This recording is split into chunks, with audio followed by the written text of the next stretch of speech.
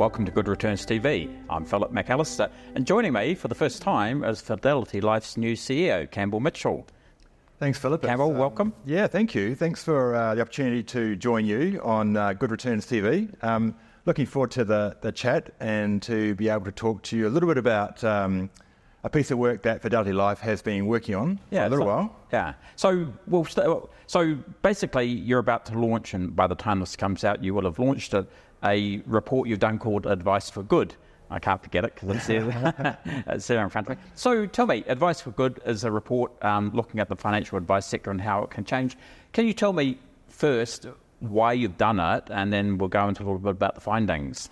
Yeah, sure. I mean, the report is designed to talk about how New Zealanders are rethinking their approach to financial advice. Look, Fidelity Life is a company that was founded on advice. 50 years ago, the founder, Gordon Watson, launched Fidelity Life. He was an advisor, and he always said that Fidelity Life was a company built by advisors for advisors. And 50 years later, I believe that advice is still a key part of our DNA as a business. So it's really important to us, and we've always known that good advice is important to New Zealand and to New Zealanders for both their financial well-being and also actually their mental well-being, their emotional well-being. Philip, I think it's really important. And the research that came out from Advice for Good has really, I guess, led to a couple of conclusions. One is that not enough New Zealanders have advice. There's some good insight as to why there's a gap between the number of people who believe advice is worthwhile and those who actually consult a financial advisor. And the purpose of the paper, in part, is to try to close that gap. And I think the opportunity there is, look, Fidelity Life is, it's a New Zealand life insurer. It's New Zealand owned. We're here for New Zealanders. And last year was our 50th anniversary, and we wanted to put a bit back into New Zealand after that 50-year life, and this is one of the ways we can do that. So you're saying that New Zealanders are rethinking how they go about financial advice? I mean, it's like, I guess in the past they've relied on property investment, and older people put their money into TDs, and that was pretty much it. How do you think it's changing now? Well, I think one of the key things about that is it is changing, right? So the advice that perhaps is coming from a parent who might be a baby boomer who has had a great old time in the property market over the last 20 years.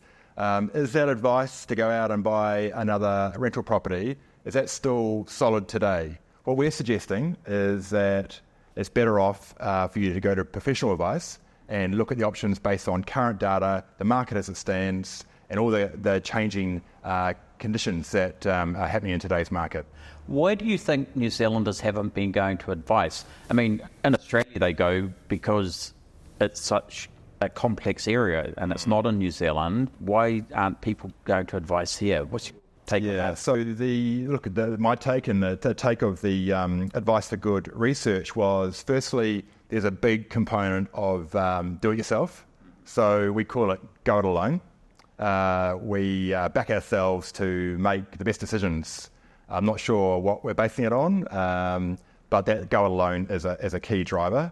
The second driver for not getting advice is accessing what we would call amateur advice from family and friends. So that's barbecues. Barbecue, the neighbour who's obviously successful because he's got a boat and a batch, so let's ask him. Or any number of ways. Our youth are actually now accessing their advice on social media at a level which is concerning, at a level which is on par with how many are getting professional advice. So that's the concern that we want to think about too. The other one, and let's be honest, there is a financial component. There's a cost of advice as well. Is advice too expensive? One of the pieces that we're looking at is how to make advice more accessible. So, there is a wide range of structures out there, whether it's pay by the hour or it comes through a commission from a provider or supplier. We would like to see advice more accessible earlier in the lives of New Zealanders. We know that if you get advice earlier, it sets you up for a better financial future. And Philip, right now, a lot of our youth in particular are quite stressed and anxious about money matters, right? So within the survey, and we looked at young New Zealand, and I call that 35 and below, more than half of them said that they always or often were concerned about money. So that's actually quite a big number. It's a big number. Yeah. And we know that advice, those who take it, 81% of those who take it will say that it will give them peace of mind about their financial outcomes. 70% of people who take financial professional advice say that it helps them, solve problems. 69% say that it would helped them avoid making a money misstep. And so we know that advice works. We know that if you get it early, you set yourself up for a better future. So in your report and coming to life insurance, you had some numbers about how New Zealand stacks up and take up of life insurance. I'm not sure if you know those off the top of your head, but they were quite a lot lower than the OECD average. How do we change that, and how can we get more people to take up life insurance? Yep. Look, I think one of the things that keeps me awake at night is that we don't have the number of New Zealanders with the protection and certainty that a life insurance cover provides them. And so our desire is to think of ways of accessing more New Zealanders and in a way that is affordable. And that's a constant consideration for us, and one which we are bringing to the table through this report in a more collaborative way, right? So it's an opportunity for the industry, and we're already having conversations. We had a roundtable only last week, which included, industry, included financial advice, the Financial Services Council, it included the Retirement Commission, and a number of other stakeholders that can have a better, broader conversation about making advice, whether it be for life insurance or for other needs, more accessible, more affordable, earlier. So just getting to some of your conclusions, one of them is we've been through a huge amount of change in the financial advice sector. What do you want to see happen there?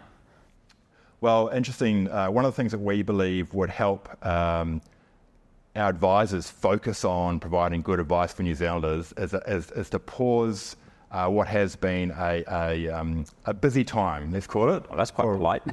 Regulatory change. So we 100% believe that there should be a clear focus on conduct. There should be a clear focus on customer outcomes. They are super important to us, but there's been a lot of regulatory requirement on advisors, weighing advisors down, distracting them from getting out and talking to New Zealanders, to customers about good advice. So pausing that right now would be a good start. And education? Yeah, look, a good opportunity to get into the minds of New Zealanders to educate earlier, right? We know that actually the earlier you get in and talk about the value of getting good advice and planning and financial security and thinking about future outcomes, the better they'll be, their families will be, and New Zealand will be. So absolutely, we believe there is a part to play for educators to be to bring this through. I know that National have talked about sort of the math and English, etc., but financial literacy it should be one of the core subjects, isn't it? It's a critical subject. So tell me, in New Zealand over the last few decades, public education campaigns like drinking, driving and smoking have been quite effective, I think you'd argue. Should we go down that sort of line with financial education and literacy? Yeah, I think it's the untapped opportunity, right? So you think about the results, like there is evidence that if you get financial advice, you are better off, you are more confident about the future, and you can think about enjoying your life in other ways, right? We were quite taken aback by the number of New Zealanders who are constantly feeling anxious, some who are feeling ashamed about their financial outlook. A big impact, only 28% of women in this country feel confident about their financial outlook. That's hugely low. 44% men, but it's still low, but that disconnect is another example of a gender gap that is not, we can't sit here and accept it. So I guess when we look at this whole mental health and wellbeing stuff, we actually need to think about, financial advice and I guess, the financial comfort of people. And would that be right? 100%. Yeah. Financial stress builds. It really has big impacts on people's well-being. And we talk about that from an emotional point of view and a financial point of view, and that they are undoubtedly connected. Yeah, interesting. Congratulations on doing this research. I thought it was really interesting, and thank you very much for coming in to join us on Good Returns TV. Nice to have you on the show. Yeah, great to be here, Philip, and looking forward to another invite. Yeah, oh, you'll get one, don't worry. Yeah, thank you.